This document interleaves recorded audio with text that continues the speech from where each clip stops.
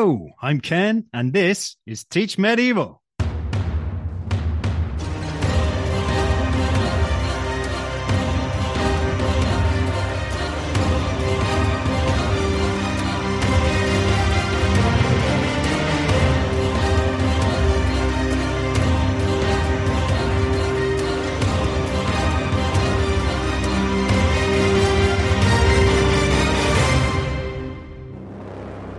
And on today's episode, the final episode in our mini-series on the Byzantine Empire by 1095, I am once again extremely excited to be welcoming Professor Jonathan Harris. Hello, Jonathan. Hello, Ken.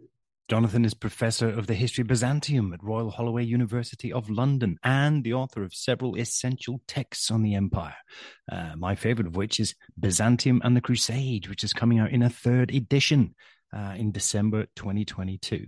Now, before we begin, I do want to take a second to remind you that this is the fifth and final episode of a larger series on the topic of the Byzantine Empire by 1095. So if you haven't already listened to episodes 1, 2, 3, and 4, please go and do so now, and then come back and rejoin us here when you're ready. Right, now that we've got those introductions out of the way, Jonathan, let's begin, shall we? Let's begin.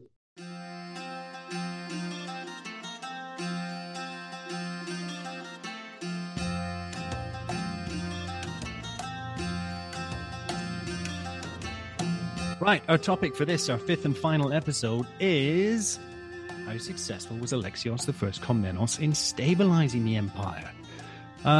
So let's begin at the obvious part. Who on earth was Alexios Komnenos? What do we know about this man? What's his background? How did he become emperor? Well, he's another one of these generals who, in the rather chaotic situation of the 1070s, makes a bid for the throne. To start with, he was loyal to the reigning emperor. He puts down a number of revolts, but eventually he decides to give it a go himself.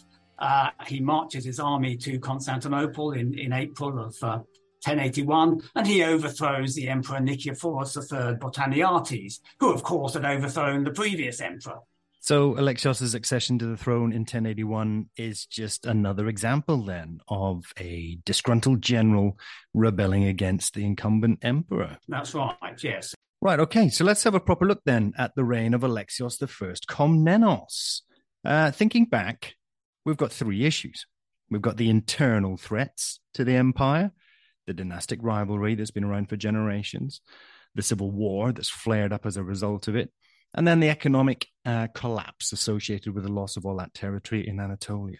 Secondly, we've got the Western threats. Over in the Italian peninsula, we have the Normans, and in the Balkans, we've got the Pechenegs. And then thirdly, we had the Eastern threat in Anatolia from those Seljuks who had swept into that region following their victory at Manzikert. Let's go through these three issues one at a time and assess the degree to which Alexios I Komnenos was successful in dealing with them. Now, if it's okay with you, Jonathan, what we'll do is we'll separate this discussion into two halves. Firstly, we'll consider his successes. We'll consider the evidence in favor of Alexios. And then, when we've done that, we'll consider the evidence against, any limitations, any failings. Okay? Yes. Right. Well, then let's begin with issue 1, the internal threats to the Byzantine Empire. Let's start with the dynastic rivalry. So, besides putting himself on the throne, how else did Alexios seek to deal with the dynastic rivalry and seek to bring this civil war to an end? Well, Alexios is looking at this situation where basically every general thinks he's got a chance for the throne. So how are we going to remove this perception? Well, we need to get people to understand that imperial power belongs to only one family. Okay. So from now on, I'm going to rule through my family. I'm going to give all the important posts to members of my family. And although I've had to give important titles to some of these other generals to buy them off, I'm going to invent new titles which are more important than those, and that'll kind of trump them. And that way, all imperial power will belong to the Komnenos family. Okay. And to be honest with you, although Alexios' reign is plagued by revolts, thereafter, the reigns of John II and Emmanuel I, they're relatively trouble-free. Because people come to accept, no, it's the Komnenos dynasty is the ruling dynasty, and that gives a certain stability. Right. So he surrounds himself by loyalists, well, by family members who can trust, therefore, to be loyal. That's pretty much it. Yeah, that's pretty much it. Right. Let's move to the economic meltdown following the loss of all that territory in Anatolia. What measures did Alexios take to try to stabilize the Byzantine economy? Well, it's a tricky one, isn't it? Because, yes, his income has been pretty much halved, so I suspect his treasury would not have been full. To start with, he has no alternative but to do what others have done and carry on debasing the coinage to make it go further. But then he hits on a way of getting hold of bullion to issue new coins. He, as it's euphemistically said, he borrowed from the church. Right. He collected up lots of chalices and patens and ecclesiastical silver and gold ware, melts them down and turns them into coins, and he issues a new gold coin with a much higher gold content. Mm-hmm. Alexios introduces a thing called the hyperperon, which didn't have such a high gold content, but nevertheless is a return to a kind of high value coin. And these coins have kind of prestige. People know that they are full weight. And so they go further. They're accepted by allies as payments to fight on the Byzantine side. And that helps, I think, to put the economy on a much better footing. Right, okay. So reforming the currency. Yeah. And borrowing from the church. Okay, so that's issue one, the internal threats. Alexios does manage to rein in that dynastic rivalry, one, by putting himself on the throne as a very experienced general with an iron grip on government affairs, and two, by surrounding himself by family members who can therefore trust to be loyal. And he does manage to deal with that economic instability too, one, through the confiscation of church treasures, and two, by reforming the currency, issuing a new gold coin called the hyperperon, which is far more trustworthy and far more reliable. Right, let's move on to the second issue then, shall we? The Western threats that the Byzantine Empire was facing. And let's start, shall we, with the Normans in Italy and Sicily, because when we left Robert Guiscard, he was besieging Dyrrhachium in 1081. Yes, the Alexios goes over with his army to stop him, and there's a battle fought at Dyrrhachion in October 1081, and it's an absolute disaster for Alexios. I mean, it's far worse than Massacre. The entire Byzantine army is wiped out. And Alexios has to run away. He has to gallop away at high speed to escape being captured himself. Mm-hmm. So it doesn't begin well. But I think Alexios kind of learns from that, and then he adopts other tactics. Basically, he makes a treaty with the Venetians to get them to use their fleet to interfere with Robert's supply lines. His agents are active in Italy to kind of stir up revolts against Robert amongst some of his subjects in southern Italy. He's talking to the German emperor, and he's also lucky that the German emperor does invade Italy in order to attack Rome and the Pope, and Robert Guiscard has to go back to rescue the Pope. So all this sort of weakens the Norman war effort, and gradually Alexios gains ground. He pulls off quite a significant victory in 1083 against Robert's son Bohemund at Larissa. And Robert's on his way back to take command, but he dies on the island of Catalonia. And from that point, really, the Norman campaign is finished and they withdraw. So at the end of the day, Alexios does win. Would Henry IV have invaded Italy anyway? Oh, yes. Did Alexios did he fund that invasion? Did he send huge sums of money to Henry IV? He had earlier on made a down payment to Henry on the understanding that Henry would invade Italy. Henry didn't, because he had to deal with a revolt by Rudolf of Swabia. But he did in the end. But again, it's not at the behest of the Byzantine Emperor. Right. Let's stay in the West and let's go to the Pechenegs. The last time we left them, they were in a temporary alliance with Chaka of Smyrna. How did Alexios deal with them? Well, that was a very nasty moment. Luckily, Constantinople holds out. The following spring, the spring of 1091, Alexios does gather an army. He marches out into the Balkans against the Pechenegs, and he meets them at the Battle of Mount Livonion, where he scores a spectacular success. Right, yeah, because I've got a quote here from Anna Komnena, his daughter. Alexios charged into the midst of the enemy, hacking at his immediate adversaries and, with loud cries, striking fear into those far off. A whole people, numbered not in their tens of thousands, but in countless multitudes, with their women and children, was utterly wiped out on that day. Now, with the Normans, his victory at Larissa was more a kind of small reverse he inflicted on them, but this was a major defeat. I mean, the power of the Pechenegs is for the time being broken. It's probably the greatest triumph of Alexios' reign. Greatest victory? Well, I would have thought so, because, literally on one day, he has put an end to the Pecheneg threat for at least a generation. I would have said that really was his greatest triumph.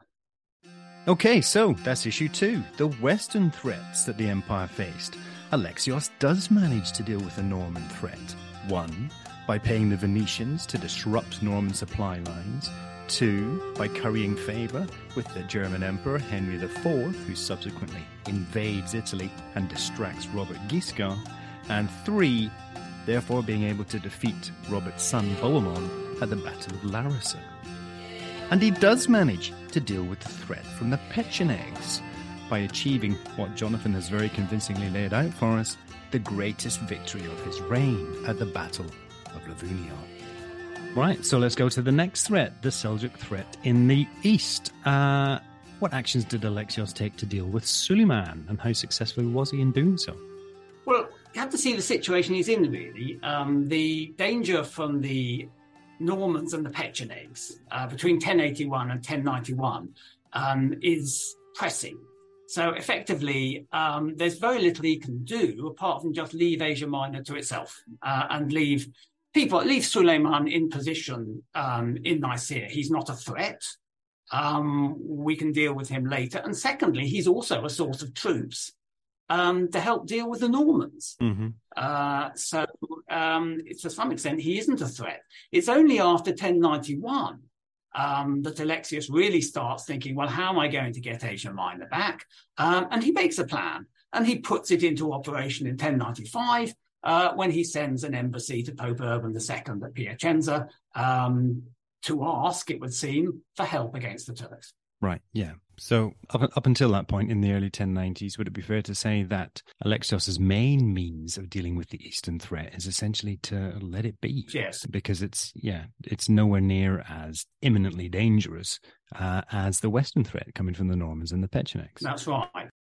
Right, so that's it. The third threat to the Byzantine Empire, the Seljuks in Anatolia. Alexios does manage to fend off any more considerable losses of territory in that region by 1, recognizing Suleiman's sovereignty over the regions that he's already conquered, and 2, by bringing him on side by using his men against Bohemond in the west at the Battle of Larissa.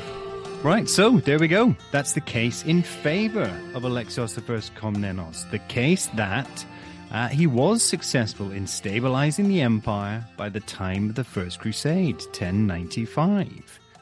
But Jonathan, as an esteemed academic and renowned expert in your field, you will be more than well aware that every historian's favourite word is... However, which is, I'm afraid, one of my favourite words, I must admit. Exactly. Right, it's now time to consider the evidence against.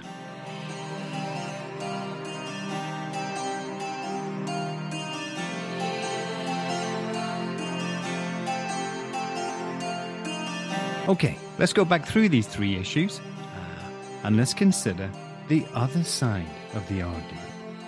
Let's look at the internal threats, that dynastic rivalry and civil war and that economic collapse. Let's look at the Western threats from the Normans and the Pechenegs, and let's look at the Eastern threats from the Seljuks. And let's ask ourselves, have we been over-exaggerating Alexios' success? Do we need to qualify our assessment of him somewhat? Let's start with the internal threats. Jonathan, did Alexios face any issues with his policies? Let's start, for example, with the dynastic rivalry. I mean, were there any challenges? Was there any disquiet over this policy, for example, of surrounding himself with family members? Well, what you have to remember with Alexios is, how do we know about his reign? We really only have one major source, and that is Anna Komnena. We do have another source about Alexios' reign, and that's a man called John Zonaras. Mm-hmm. And he's pretty pro-Alexios, but he does have a few reservations. One of them is about this policy of promoting members of his own family as a way of securing stability. And he presents this in a very different way from Anna Komnena. He says, well, that this is systematic nepotism. Mm-hmm. Basically, all these, what it is basically members of the Komnenos family turning up, being given fat sinecures and getting their snouts in the trough. Right. That's really all it is. So that's his kind of take on that. It isn't really quite as impressive when you look at it in that way. Mm-hmm. Doesn't deny that it does seem to have brought a certain stability. So does Alexios face some pushback then against this policy? I mean, in 1094, for example, is quite a threatening coup, is there not? Well, there's always going... Or attempted coup. Yes, attempted coup. There's always going to be rivals out there. I mean, the family of the Emperor Romanus IV, Diogenes, in 1094 make a bid for the throne. I mean, it is foiled. But there are constant attempts. Anna Komnena recounts how there are several attempts to assassinate Alexios, this kind of thing. So there is a great deal of stability. So if Alexios' policy yields results, it does so in the next few generations, not during his own reign. So what about his economic measures? Were they wholly successful? It's always difficult with medieval economy because we don't have the kind of statistical evidence that we have now to base it on. Certainly, the coinage reform helps to bolster Byzantium's image as this kind of fountain of gold, the place where if you serve the Byzantine emperor, you will receive generous salary. He seems to have no end of these gold coins to hand out to friends and allies and that kind of thing. So I think credit where credit's due. He does seem to have done that. The problem is, of course, I think really the loss of territory is always going to mean that the Byzantine emperor is running to keep still with his income. It's always going to be less than that his predecessors enjoyed, and that is something that Alexios has to deal with. And no doubt under his grandson Manuel I, imperial expenditure, especially on the army, does seem to greatly outstrip income. And that does create problems which are going to feed into what happens ultimately in 1204, where the empire collapses. Okay, so that's the internal threats. Let's move to the Western threats. Should Alexios be taking all the credit for dealing with Robert Guiscard? Well, yes, there's no doubt that he did get lucky. The main thing that forced Robert to withdraw was the fact that the German emperor decided to invade Italy to deal with the Pope, with whom he has a dispute over the investiture of bishops. The German emperor goes down to Rome, besieges it, and the Pope is sort of holed up in the Castel Sant'Angelo, and Robert Guiscard has to come and rescue him and take him off to Salerno. So that helped to distract the Normans. But again, Alexios is pursuing a very Byzantine policy here of avoiding pitched battles. It's clear that you can't win. So we're just going to grind our enemy down. And that's really how he does it. It's not very kind of romantic or very exciting, but it does deliver in the end in this rather unglamorous way. It's a kind of unglamorous victory, but it was a victory at the end of the day. The Normans did withdraw. And then is it typhoid or typhus, I think, that takes Robert out in the end, which again is another stroke of luck for Alexios? It could be. I mean, he's not a young guy by any means. So by medieval, yeah. So I think it kind of been a huge surprise when he passed away. But there's something like that. Certainly, he's lucky that Robert dies when he does. There's certainly not much to argue with dealing with the Pechenegs. So let's go straight to the Eastern threat. Suleiman, the relationship with Suleiman, and then after the passing of Malik Shah, can we see Alexios struggling in Anatolia at any point? I think Alexios is doing in Anatolia the only thing that he possibly can is just leave it. Yeah. Because it's not a threat. The threat is in the west. The threat is the Pechenegs. The threat is the Normans. Let's just leave them. Okay, he doesn't achieve much. Mm-hmm. He waits until he's got rid of the Normans. He's dealt with the Pechenegs. And then he puts his plan into action by approaching the Pope in 1095. Well, in fact, that's the perfect point at which to end this conversation. And there you go. That's the evidence against. As far as the internal threats go, 1. There was open and repeated criticism against Alexios' policy of surrounding himself by family members. It was nepotism in many people's eyes. 2. There were those repeated attempted coups and assassination attempts, including by Nikephoros Diogenes in 1094. And 3. Those economic reforms never quite managed to refill the imperial treasury to pre-1071 levels, and so Alexios was always struggling for sources of income to maintain his diplomatic and military expenditure. As far as the Western threats go, there was an element of luck involved. 1. There was the fact that Henry IV, the Emperor of Germany, decided to invade in 1082, thereby distracting Robert Guiscard and withdrawing him from the Balkans. And 2, ultimately, there was the death of Robert Guiscard, either from old age or disease. As far as the Eastern threats go, 1, as Jonathan mentioned for us in an earlier episode, there was Suleiman's decision to take that Byzantine city of Antioch in 1085, despite the fact that he was in alliance with Alexios. And 2, once the mostly reliable, mostly stable relationship with Suleiman was extinguished with his death in 1086, trouble began to resurface in Anatolia, with, as Jonathan mentioned in a previous episode, men such as Danishman Ghazi, Shaka, and Suleiman's son, Kilijazma. Okay, there you go, dear listener. Both sides of the argument. Having listened, are you personally convinced that Alexios I Komnenos did stabilize the empire by the time of the First Crusade? Why? Or why not? It's not our intention here at Teach Medieval to provide you with the answer. That bit's up to you. However, we do hope that listening to this episode has been of value to you in your learning, whether that be at school or at college or at home in your own free time. And if it has, then that's wholly down to the generosity and expertise of Professor Jonathan Harris. Jonathan, thank you so much for your tremendous contribution today. We really, really appreciate it. Very much enjoyed it. Thank you for inviting me. And that's it for this mini-series. Jonathan, I do hope you've enjoyed your time with us and that you might consider possibly returning at some point in the future to help us dissect another topic in a similarly wonderful fashion. It would be a pleasure. Wonderful.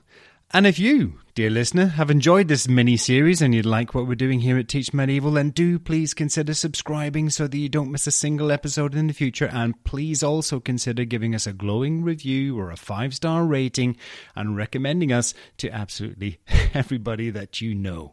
Thanks for listening. I've been Ken, and this is Teach Medieval.